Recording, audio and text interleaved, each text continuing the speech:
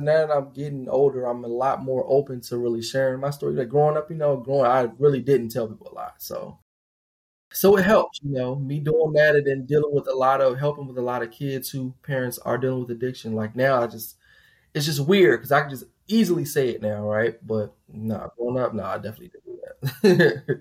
Episode 20 of 24.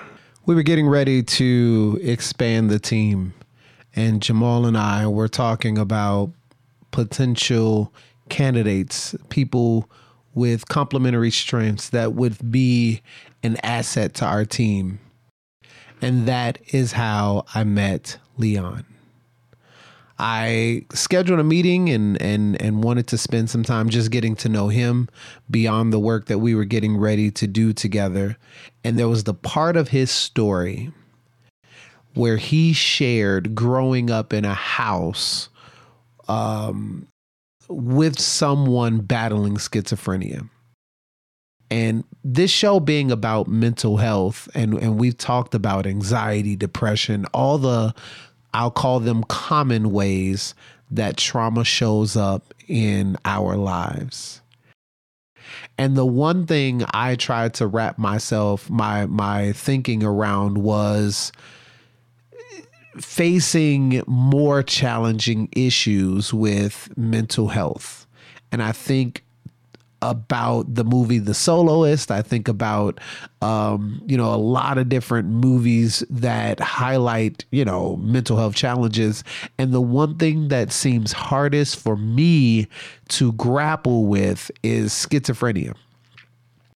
And to hear his story and to hear how he overcame it, how he battled his own mental health challenges, how he battles overthinking, even in the midst of building a successful career in PR, working multiple jobs, doing multiple projects, meeting multiple people, moving around in big circles and meeting big names. I mean, it's just amazing to see how someone could do such amazing things and still grapple. Today, I share his story, the story of Leon Valentine. I am Brandon T. Bailey, and this is Controversy.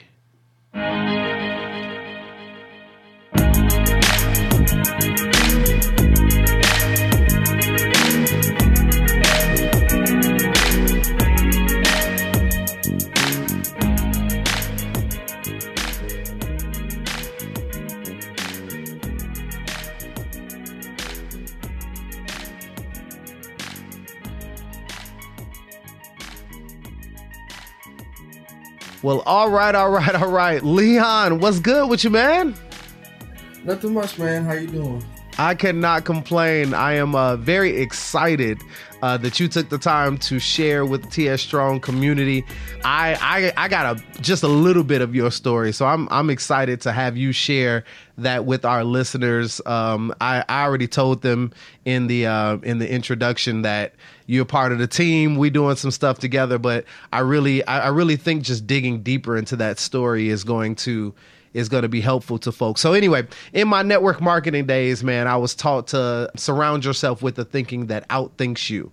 So I want to expose my listeners to the way that you think so they can decide for themselves whether or not they agree with you. So you ready for a few warm-up questions? Yeah, absolutely. Let's go. All right, Leon, what motivates you, man? What motivates me? I would say peace. I would definitely say being fulfilled, and that comes in many different variations. But for me, I would say what motivates me is to wake up and to go to sleep thinking that I accomplished something that I probably couldn't do the day before or even in the past. Yeah, absolutely. That self-gratification is real big. Yeah. Leon, do you have fears? And if so, how do you manage them? Yeah, I think for me now, I'm getting older. I'm close to my 30s in the next couple of years. So my fears have changed. My fears have changed from me being like a child to early adulthood, that 18-year-old range, to now being almost 30. They have changed. I think obvious person would say like fear of failure, but I would say for me, I have a fear of just being stagnant or being in the same place that my family was in before me growing up. I would hate to be a person who was 7, is growing up to be 30, looking at the person who's in the same space they were in. I would hate to be 40, 50 years old in the same space that my uncles or whoever relatives were, and they didn't grow. And they were in the same mental space, economic space, and there was no growth or no, they were kind of just drifting in the same space. Man, I can't wait to dive into that, because I think that it's so interesting to hear people talk about that, like wanting to do better than people around you, and that not be judgmental, right? That's just a self-realization and not like a judgment on you. So I can't wait to talk about that a little bit more. Leon, mindfulness is a buzzword right now. So a lot of people are talking about it. A lot of people are using it. What does it mean to you, and how do you use it, if at all? I mean, I think when I hear the word mindfulness, I think of someone who is not necessarily strategic, but more so observant. Observant of experiences that they went through, and seeing people who went through things as well, and using that to kind of, being mindful of like what I need to do so I won't have to go through that, or what I need to go to not go through that again. Okay. How I use it in my life. I mean, I think all the time. I feel like that's kind of not a negative, but I feel like for me, I overthink. And it kind of plays a lot into my head and all the time. So, I think in that aspect. I'm sure there are no listeners to this show that know anything about overthinking. It is a very common trait for those of us who have any kind of struggle with mental health. It's just overdoing it in our mind. So tell me a story then about failure and how you overcame it. So I guess for me, when it comes to failure, I think for me, I'm learning since the pandemic, and even before the pandemic, some things that kind of can help me become better. And as a result of failure for me, a lot of times, I guess you could say the procrastination piece or just overthinking and self-doubt has played a lot of times into me, being or not being in certain spaces and certain things. I think for me, failure I guess it was just me being in a room I felt like I wasn't ready for, being provided an opportunity that I felt like I wasn't ready for. People thought I was ready for it, but because I was so intimidated by the people that were in the room or just the opportunity in itself, I kind of psyched myself out and I wasn't prepared for it. And I failed. And I could be honest enough to say that I failed. I didn't deliver as best as I thought I could have, not because I couldn't do the job, but because it mentally felt like I wasn't ready for it.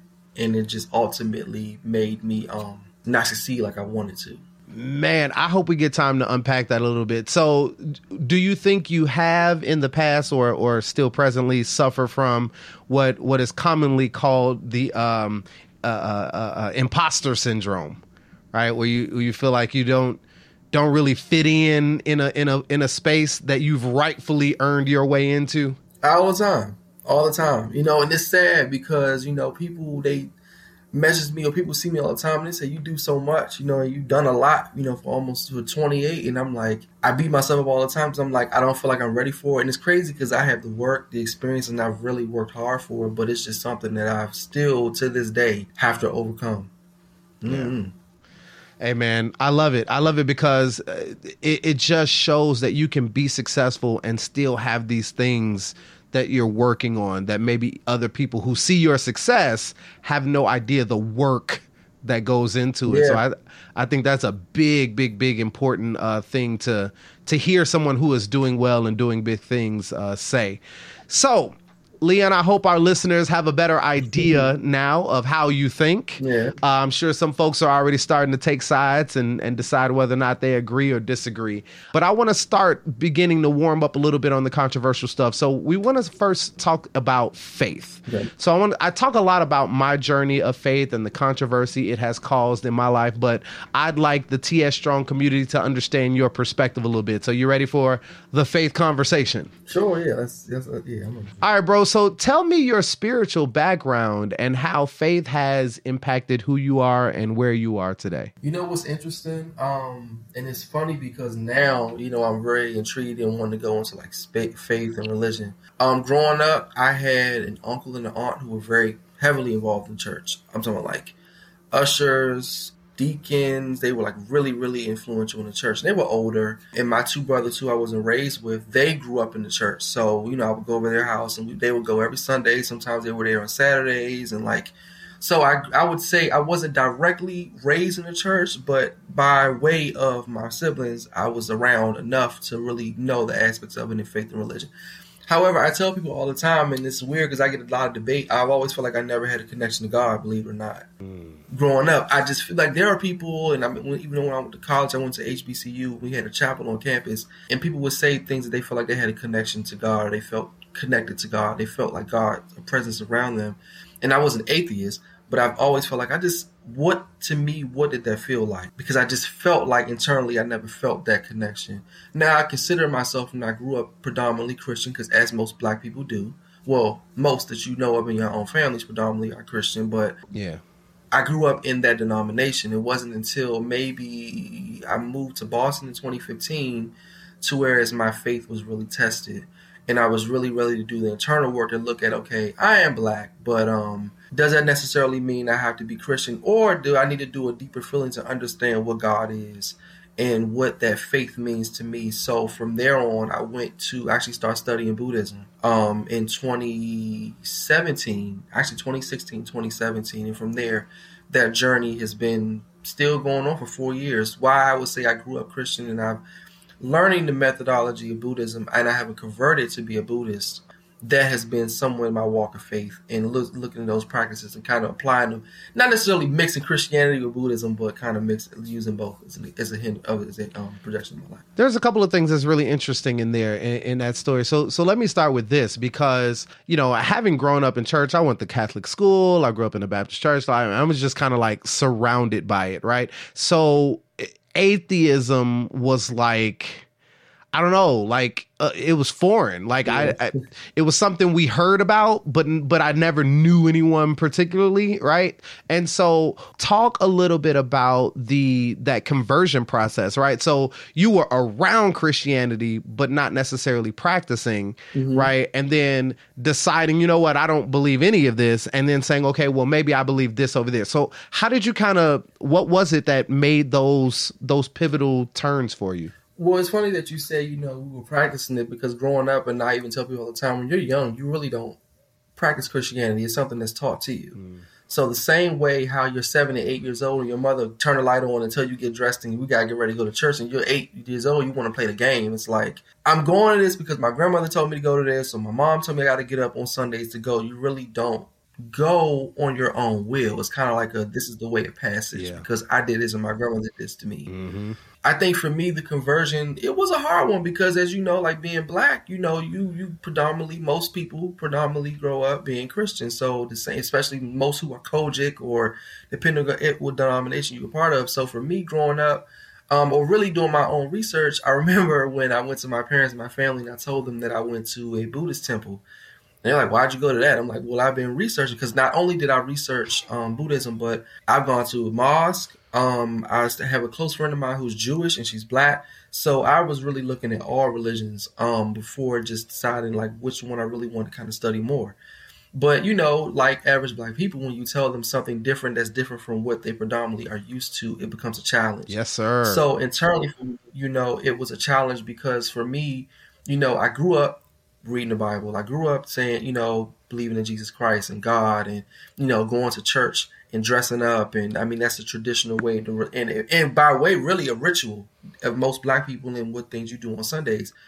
But, you know, that was something that I felt like, well, let me go here and learn something different. Not necessarily yet to convert, but just to go and see what they do differently. And it's funny because a lot of people, when I first looked into Buddhism, I thought would be all Asian. Right. The temple I go here in Maryland is all black. That's really predominantly black.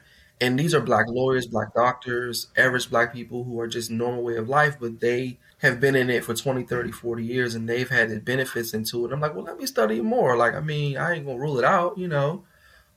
So that process has been an interesting process, because I feel like it has allowed me to learn and to really, really self-reflect. So 2 things. One, I think we might have to talk about this, me, you, and Jamal in season 2, because I I haven't explored the way you just talked about exploring, but I had never even opened myself up to really understanding other religions until my post 2014, where everything kind of went dark. And then I became like, okay, well, if what I know ain't the answer, what is, right? So then I started looking for other places. Now I've found myself, right? But I think in that openness, I discovered more about some really interesting philosophical things that Buddhism teaches that I think most people don't grasp hold of because of that, that, I don't know, stipulation, that kind of, that thing that everybody just assumes about it.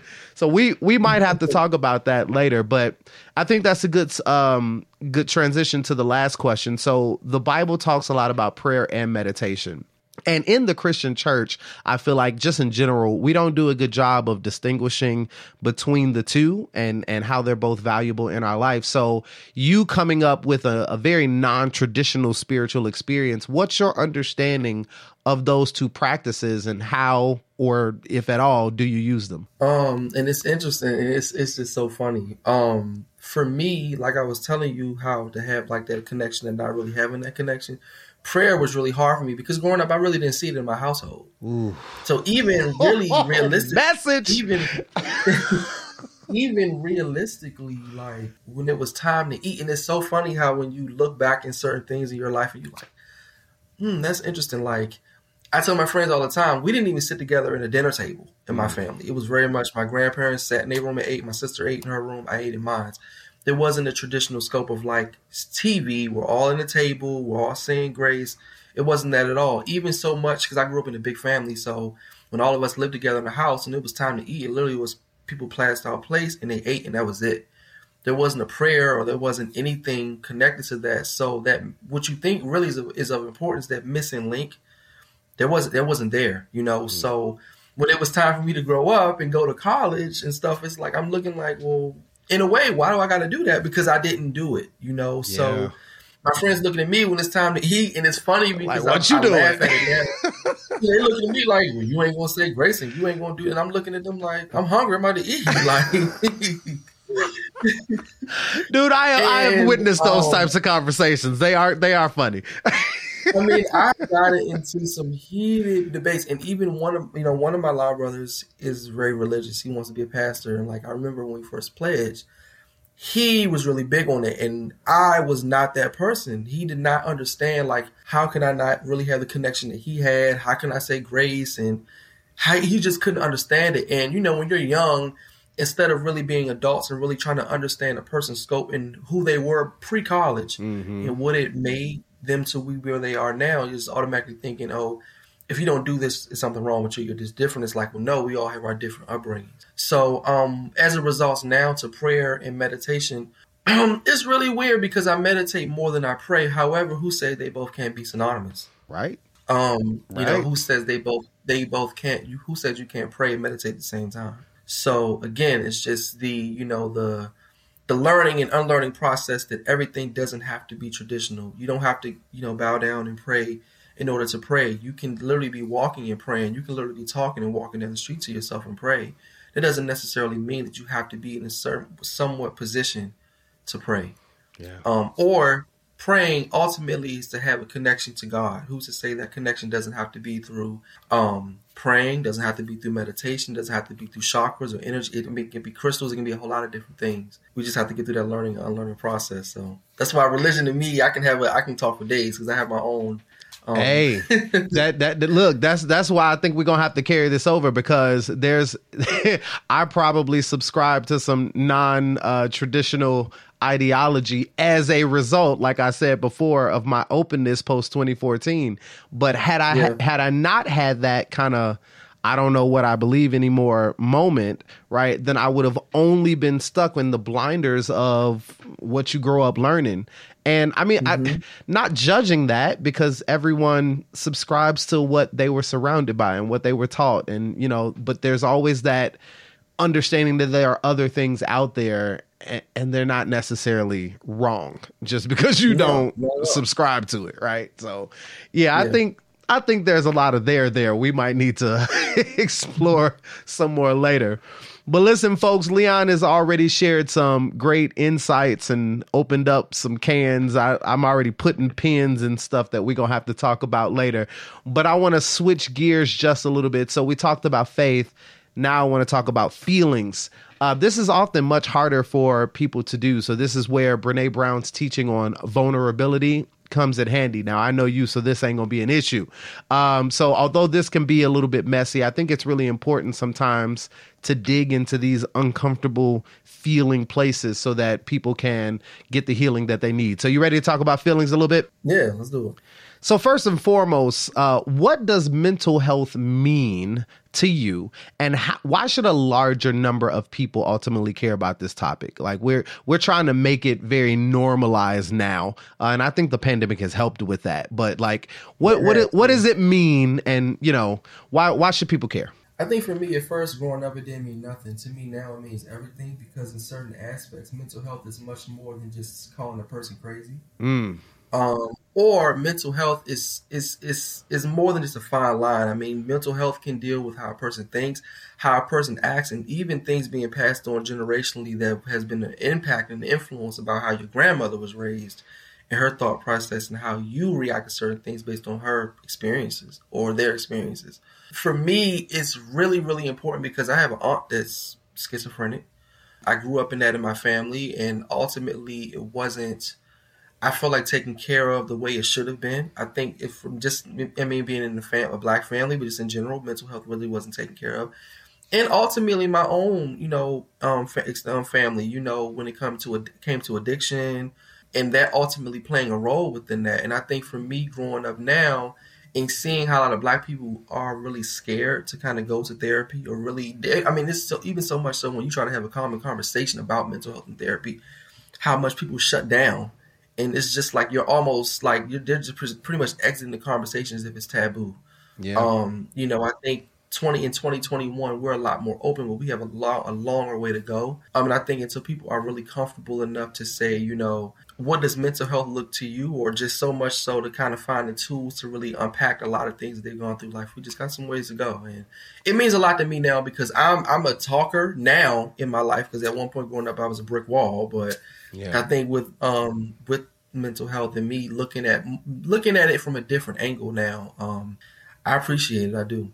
So I want to dig a little deeper, right? So one of the things I've said to everybody is I believe we're all 1 or 2 degrees of separation from somebody with a mental health complication that we're not talking about, right? So I know for me and my circle of friends, it's become something that all of us are very comfortable having a conversation with at this point, but that I don't think is the norm, right? And I agree with you, right? I think we're doing better, but obviously we still have a long way to go. So growing up with it around you, right? So like I'm doing a lot of research on trauma right now, and you and I have had this conversation, so now I'm asking you this publicly for the benefit of the group.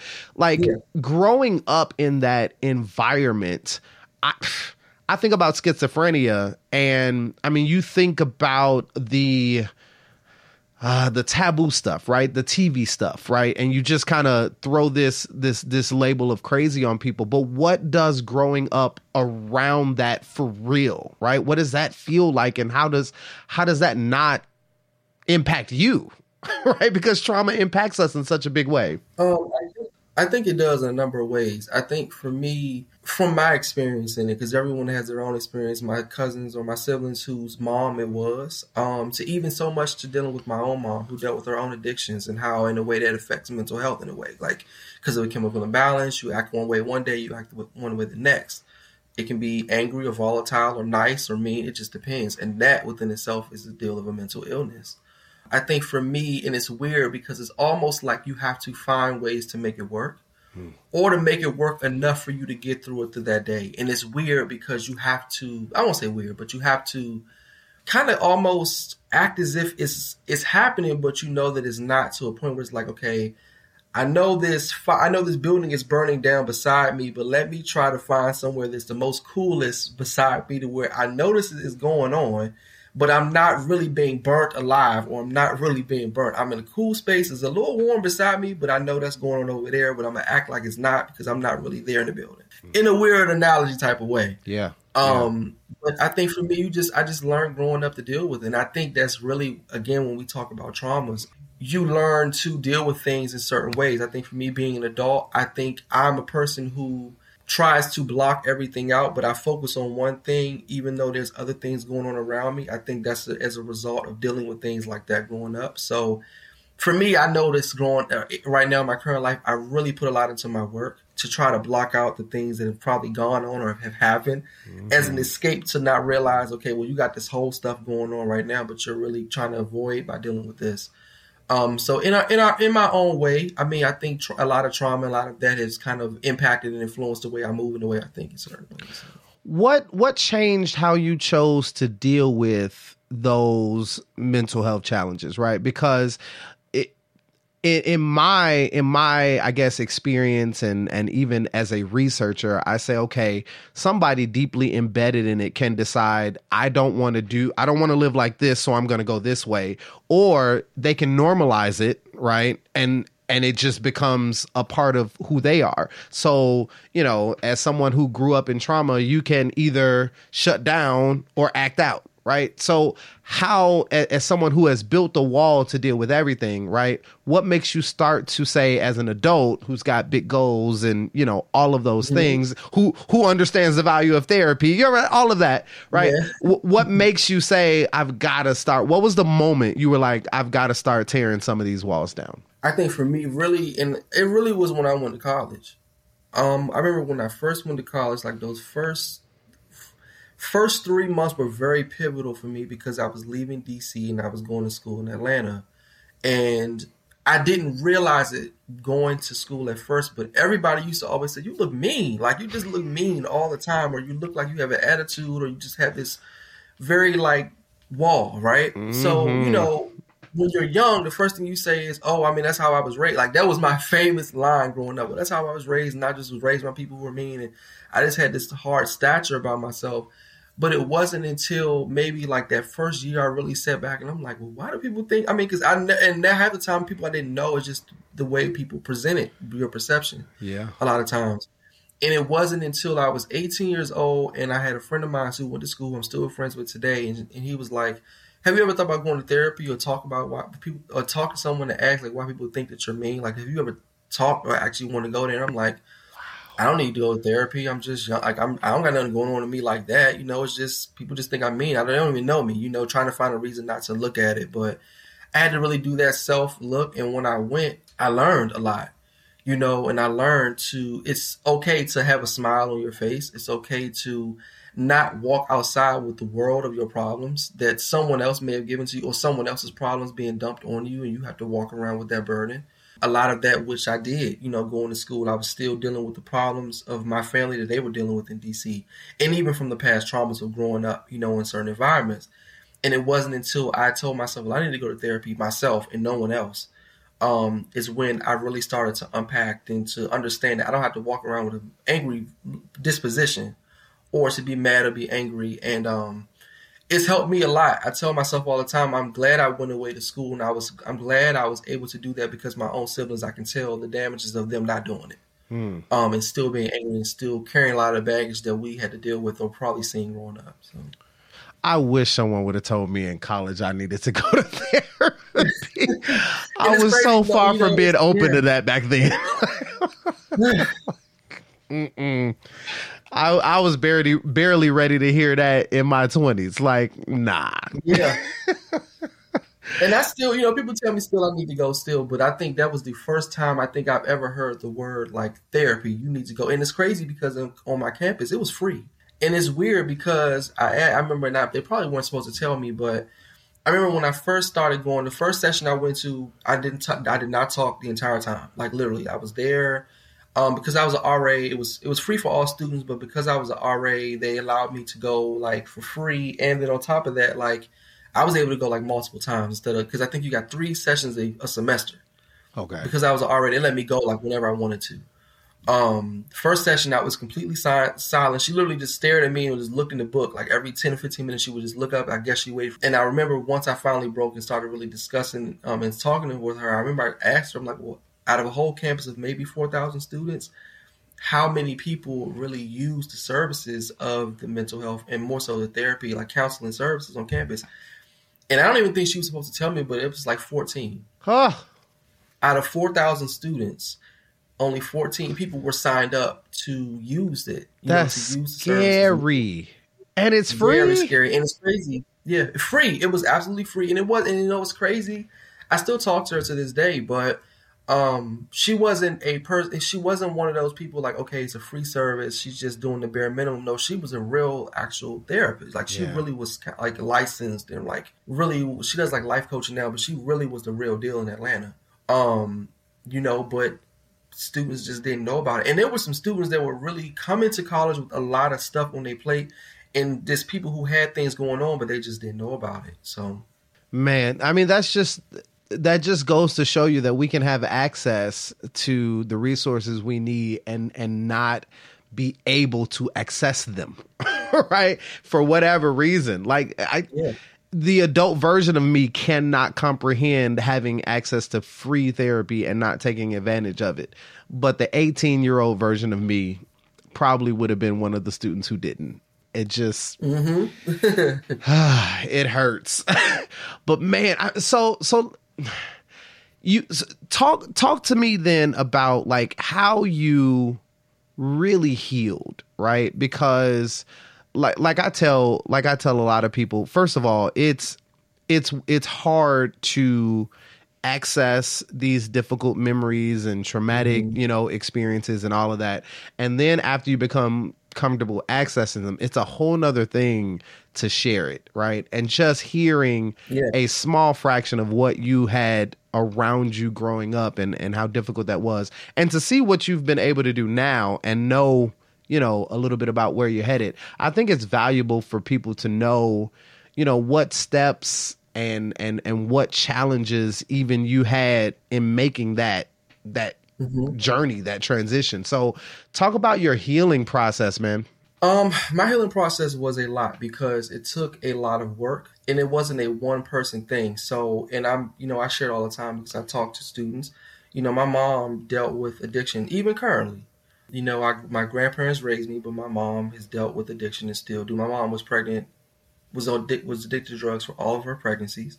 Thank God nothing like cognitive happened to me or my siblings or anything. So from the age of being birthed to almost 29 years, I've dealt with that. So a lot of the healing and the trauma and the abandonment issues of not having an actual parent, more so because I don't know my birth father either, but having a parent and having to be raised by grandparents, even though you grow up in a household, but it's like if you don't have a parent, it's different. It's a completely different dynamic. So that caused a lot of, unbeknownst to me now going to therapy, understanding trauma, abandonment issues, isolation issues. That took a lot of work, dealing with addiction and my mom being an addict. It's a healing process. I've healed, but it's still an everyday healing process because you have to still live through that, right? So for me, it took a lot of conversation with myself and also with my mom that was not easy. COVID really brought that out, though, to be honest, because when you're in a house, she was living with us while we were doing the pandemic. When you are with the house and there is nowhere to go, you can't go anywhere, naturally things will come out, right? You're around people for 24 hours. I just moved back home, so I'm literally learning people all over again. Mm-hmm. I'm learning people all over again because when you're in everyday life, you're moving, you're working. I'm literally grown at this point, so I'm literally going to work, coming home and going to sleep. Like you're just like two shifts passing at the night. But when you're really in a house with someone, you are really learning them, especially a person that didn't raise you. So it's almost in a way like you're learning them all over again. Yeah. So there are certain triggers and things that make you upset that you see, and then you realize, well, this has been going on for 20 plus years, and it's annoying to me that it has not been dealt with or addressed. So that took a lot of work. It took a lot of anger. And it took a lot of maturity because to have to sit there and have to have those real conversations with people who don't and are not ready to have them and to not deal with them within self first, not even with your family or your kids, with self. Mm-hmm. That's like almost knocking down a wall built with metal that has sheetrock over it, literally. So, so I just got that visual. Literally, the Superman can't even break through. It's like you trying to talk to someone that's just like, I'm not even ready to deal with that myself, and even have that conversation with me. So I know I'm not gonna have it with you as my child. It takes a lot of work, and it's one of those things where it's like, to heal through that. I had to myself have that conversation with myself. I had to do a lot of self-reflection, where Buddhism came into, because of the exercises that they give us. I had to really, really look into those. And honestly, I color a lot. I tell people I color a lot. That really helps me with focus, anxiety, and like really just trying to stay focused and concentrate. It helps me out a lot. So I'm not going to even lie. I bought an adult coloring book. Yeah. I say with my colored pencils sometimes. It is very therapeutic. So everybody judge us can shut up. Yeah. That's great. Listen, TS Strong community. Leon has got us warmed up, and I'm very excited about the rest of this conversation. But I want to switch gears to the controversy now. So when I first conceptualized this podcast and this project, it was specifically about mental health. But in conversation, and as the topic started to kind of come through, that friend filter, it really kind of expanded to something a little bit more broader, and that's this idea of the tension between faith and feelings. So I actually want to shine a light on that controversy. You still willing to help me do that, man? Absolutely. So prior to COVID-19, I think the church was not really doing a great job of talking about mental health. Now, thank God that is changing in a very, very major way. But what do you think? I mean, when you think about that tension and all of the reasons there is tension there, what do you think should be the relationship between faith and our feelings, the way we feel? I mean, I have my own type of mindset of what I feel church should be. I think it needs to be a completely new model from what it was traditionally. The word church to me personally, should be the embodiment of what people think God is. There is no physical image. However, we all have our own interpretation. So I think that church in its own self should be that within its own way. I think we have gotten so used to the idea of what church looks like, right? Like, you go there, you sing the songs, you dress up really nice, you may eat depending on the Sunday you go to, and you give tithes. I mean, all of that. However, I feel like we've lost a sense of touch of what church should be about, and that is, people coming as they are and going there, and also understanding that you, myself, and whoever, we all have our own problems before we walk through that door. Yeah. And while the word is supposed to give us almost a sense of relief and a sense of passion to help us, a lot of times we all leave church, and within past of what I've seen, we all leave church and do nothing to what we're taught for those 6 days until we go back into the house. So don't talk about the people. Well, and not to talk about it, but it's the truth. And I think from a mental health aspect, there are people with a lot of problems, and I feel like, why can't church be a therapy session? Why can't it? Why can't one service literally be a therapy session? Well, I mean, there is a pastor, but why can't a church service, why can't a pastor invite a therapist, and literally for that hour or 2 or 3, however many, they literally talk about the problems that Black people face or are facing in 2021, or the traumas that we've dealt with? Who says church has to be traditional in the sense that it has to be a certain structure every Sunday? All right, so you throwing some controversial ideas out there. Let me push this back to you. So obviously the model is changing somewhat by force, right? Because once people realized that for over a year they could have a relationship with God at home, then they realized they could have a relationship with God at home. So it kind of forces churches to do things differently. But let's just look at what things were. In the old model, there was a ministry for everything. So are you saying, in a way, there should be a ministry for that? Or are you just saying that the church should find ministry, in a sense of the service, right, in the space of mental health? Literally, I think it should.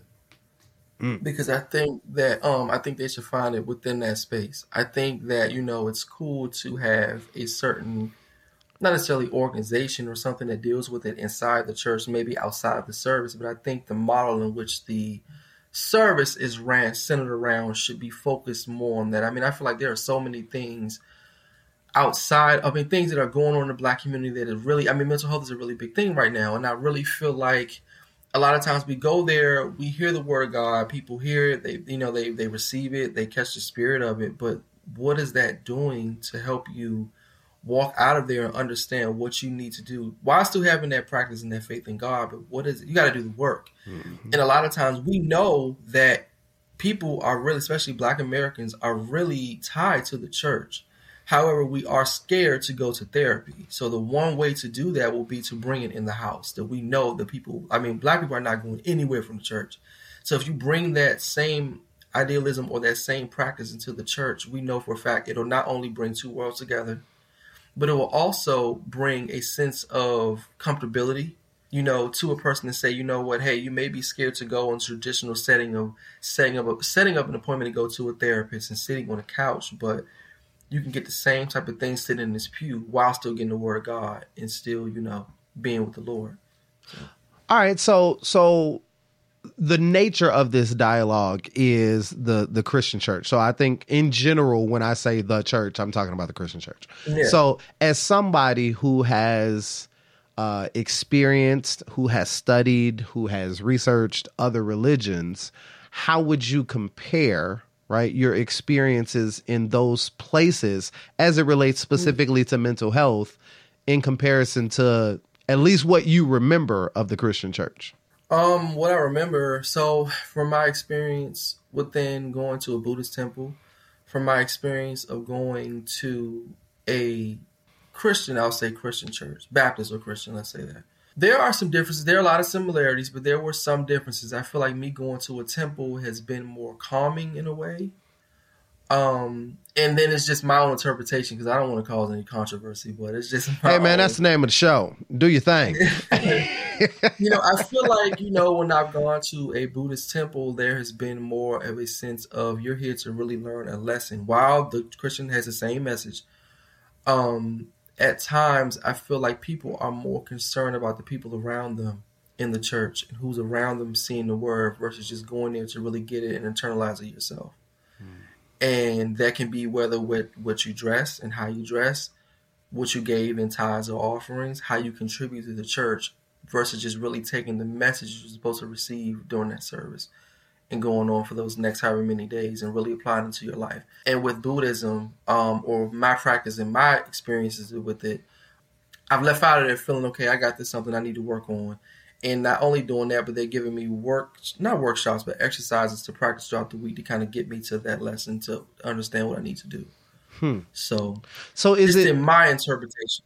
No, that's fair. So do you think it is more the presentation? Like, is it content, what they're saying, or is it presentation, how they're saying it, right? What do you think has really led to that difference in terms of you feeling more like you walked out of the temple with something that you could use, right? Because I think most churches assume that when they are delivering that word, they're delivering it so that people can go put it into practice. Mm-hmm.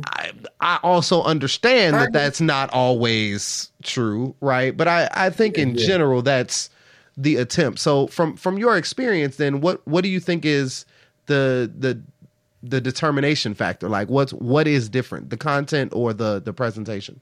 I think it's a lot of presentation. I mean, when you think about it in layman's terms, the content is all the same. You're going there, you're receiving the word. How you digest it and internalize it is from your own interpretation.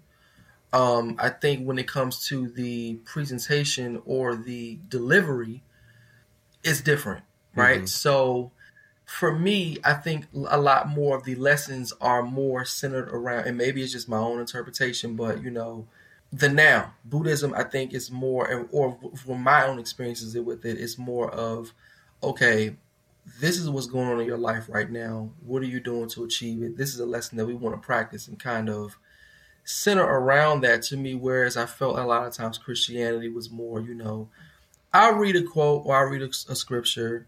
It's not necessarily vague or open ended, but then the person internalizes it and see how they can connect to it. It's just two different things. And maybe it's just me, but from my own interpretation of how I've experienced it in my 28 years of life, but that's how I perceived it, because it's all the same thing. You're both getting two of the same different type of words, but you're going to internalize into your own way. But the presentation is, how do I want it? How do I like it being presented? Do I like it being presented in a traditional way, setting like this, or do I like it more in a way of in this way? So yeah. That's good, man. I hope even for the people who may be hearing what you're saying and disagree, I hope that it shines a light on different ways we can look at things. When I became curious, what interested me in Buddhism was the grounding of now. I talk a lot about getting into Eckhart Tolle and the power of now. And one of the things that I struggled most with in my own desire to address my mental health issues was I either labored over fixing the past or labored over getting where I wanted to be in the future. And that gave me nothing to give to the present moment. And so trying to force myself away from the past and away from the future into now was hard.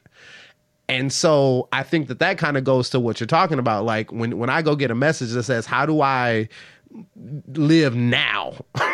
Not about how I used to live or want to live. What's up with today? And that's a valuable message no matter where you are or what you believe, because now is all that matters. Nicole, I did an interview with a good friend of mine who's also a clinical psychologist, and she the title of her message is the moment you analyze the past, the present, it is the past. So the moment you think about you trying to figure out what just happened, it's now back here, so it doesn't matter anymore. That's a rough thing for people to wrap their arms around. Really rough, because it's almost like, you're constantly thinking, okay, what do I need to do to help with my future? But your past is going to always be there, right? So it's one of those things where it's like, regardless of how you think your future is going to be predicted, there are certain ways and certain experiences that you dealt with in your past that will ultimately shape how your future will be. Mm-hmm. So that's good, man. So let me wrap it up here. When you think about the future, right? Because obviously you mentioned this, and I agree wholeheartedly. The model of people's church experience, spirituality, all of that is shifting as we come up out of this pandemic. Things have to look different, right? So, what do you think is the future of faith and feelings? Like, should the church ultimately find ways to come meet people? Should people find a church or a church experience that meets them where they are? Like, what is that ultimate pull and tug in your opinion as we move forward?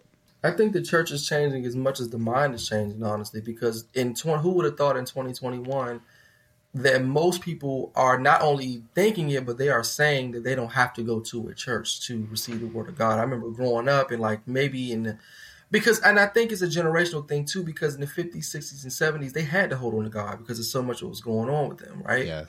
From racism and slavery, they had to, right? Not to say we still don't deal with that today, but there isn't much for us to really, society has changed so much to where it's like, we are able to be more free thinking. So when you're in the 70s, 80s, and 90s, if you're a child and you tell your parents, your grandparents, I don't want to go to church. I don't feel like I need to go to church. They're going to tell you, no, you're going, right? Versus in 2021, it's like, okay, well, I don't have to go to church to receive the word of God. I can do that from my home, or I can do that from my own place. I don't have to go to a physical body. I think the church will change as much as the mind will change it. And I think that it has to be a two-way street. So just as much as the members have a different way of thinking, so does the people who are like the pastor or people that are over the church. There has to be some collaboration. I think if I were a person that was running a church or running a house of God, because it doesn't have to necessarily even be Christian, Buddhism, or whatever, it can be free thinking or whatever, I would look at, ultimately my members. What do I need to do to keep my members to be faith-based? And to also feel the presence of God around them. And how can I do that? That can be through mental health. That can be through therapy. That can just be through normal conversation, just coming and expressing, how do I feel and what did I deal with this week alone? we've lost touch of that. It's just, okay, we go, we do the word of God, we preach, we sing, we go home. But have you actually asked your member how they're doing it when they walk in the door, right? So, but not that real churchy, how you doing? A real one. Literally. You know, like, no, really, how are you doing? Right? Because I always tease about our churchisms, blessed of the Lord and highly favored, you know. Literally, how are you? There are people who probably didn't have gas money to even get to church, or who lights may be off and they're there. You know, it's just so, how are you? And I think we've lost touch of that, you know, so much. So we've gotten through the ritual of, okay, I know I got to dress well. I know I got to sing this Sunday. I know I got to be there. I know I got to get my tithes. But how are you, and how are your members, and how are they to stay in we are in some very different times right now. So how are you staying mentally sane, you know, to keep, and to stay prayed up and to have faith. Whoo, Leon. This is good, man. Look, I firmly believe the controversial nature of this conversation means it could go on forever. My guess is the TS Strong community will at some point tune us out and find other things to do because they busy or they got, you know, problems of their own. So as we start to wrap things up, man, I want you to consider any parting words of wisdom you may have and any resources that you would like to share with the community. So are you ready for our final 3 questions? Absolutely. So, Leon, what are your final words of guidance that current and future TS Strong community members absolutely need to hear? Final words of guidance to me would be, in this current stage of my life right now, to not necessarily live in the moment, but understand that there are some things that are beyond our control. I think so many times we get wrapped up in the moment of, okay, we get stressed out worrying about so much that's going on around them until we don't really enjoy life and where we are, the present. So with my guiding parts of words of wisdom would be to just live and not necessarily just exist, to worry about all the factors of things we have to deal with when we first open our eyes until we close them, but to understand and appreciate where we are in the moment of our lives, because it's so short. It can end tomorrow. I think so many times we get so wrapped up on the environment of what's going on around us and not really appreciating that we still have life in our bodies. So that's just one of the words, you know. That's real good, man. Are there any books or other resources that are relevant to this topic that you think our listeners should check out? Yeah, so there's a book that I've read when I was in college, and I've tried to read 2 books actually that I try to read, that I tell everyone to try to read because it'll give you a different interpretation on life. One of them is called The Invisible Man. I read that when I was in college, and it really it changed my way of thinking because it was a book that made you look into interpretation based on the person's life and the many experiences they went through. But you don't really know if it's a man or a woman or if they're black or they're white. Because it makes you think, right? Mm. And it also makes you look at how are you in society, and where do you think you fit in society? Even so much so, are you just a normal dot, or how do you contribute to life within itself? And who's that by? Book to me. Oh, who was it by? I haven't read. I forgot who that author was. It's called The Invisible Man. It took place in like early, like late 1800s going into 1900s. That's cool. I'm gonna look it up. We gonna find it for the people. And then another book. Well, my second book would be The Alchemist. I don't know if anyone has ever read that, but it's The Alchemist. I really like that. My line name is actually The Alchemist. So, but that's a book that I read when I was going into school. We had to read that for my honors program, and that completely changed. I like philosophical type of books like that randomly, but I really like that. And then my third book that I'm reading now currently that I've recently just read was The Secret Teaching of Ages by Manly P. Hall. That's some good stuff, y'all. Don't forget that you can go to the show notes page, grab the link to any of these books and resources, check them out. Believe me when I tell you that a lot of my guests have been sharing some really great books, some of which I had already known about, some of which I have had to go grab because they said it was fantastic. And I have not been disappointed yet. So you guys go and grab those 3 books. Leon, this is a funny question right here. Are you working on anything? that you want any of our listeners to check out and ultimately support you on? I'm working on a couple things. So I do freelance PR. So I'm a publicist by trade. I currently have a client. She's a singer, but I work in the field of PR, so media placement, booking, brand management, that whole thing. However, outside of that, something I've been working on really for the last 2 years, and I've been kind of selling it low key, but I'm really getting ready to like really market it. I have my own detergent company that I have my own laundry detergent and soap powder. So I want y'all to know that I just found this out recording this interview. Okay. I've talked to this brother many times and I know nothing about no detergent. We gonna have to dig into that. So so I'm in the process of really pushing that at the top of the year. So Black business, baby. So that'll be like my real, I guess you could say, I mean, I got my own business, but that'll be like a real business. I've been thinking about generational wealth and something to leave behind. It's something that really can grow. So and multiple streams. Yes. I love it. And as I mentioned before, you all, Leon is a member of the team. He is a part of some of the work that we are doing as we start planning for season 2 and our in-person, all of the different things that we are doing to support mental health, to advocate for mental health, and to also ultimately make the conversation about mental health normal. So I am excited that Leon has been a part of it and is doing great work on the side, and all the great work that we're doing together, y'all. Please, whatever he is doing, go support it. Go support it. All right.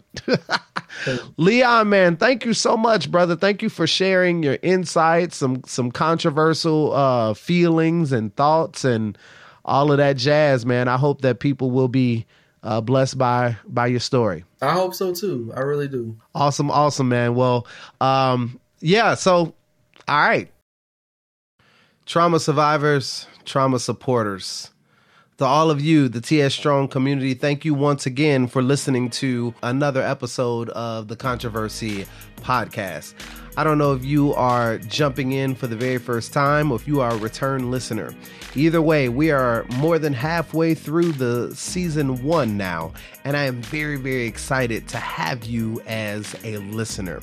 So whether it's your first time or you are a returner, I'm going to ask you to please click that like button, click that share button, subscribe, rate, and review the show.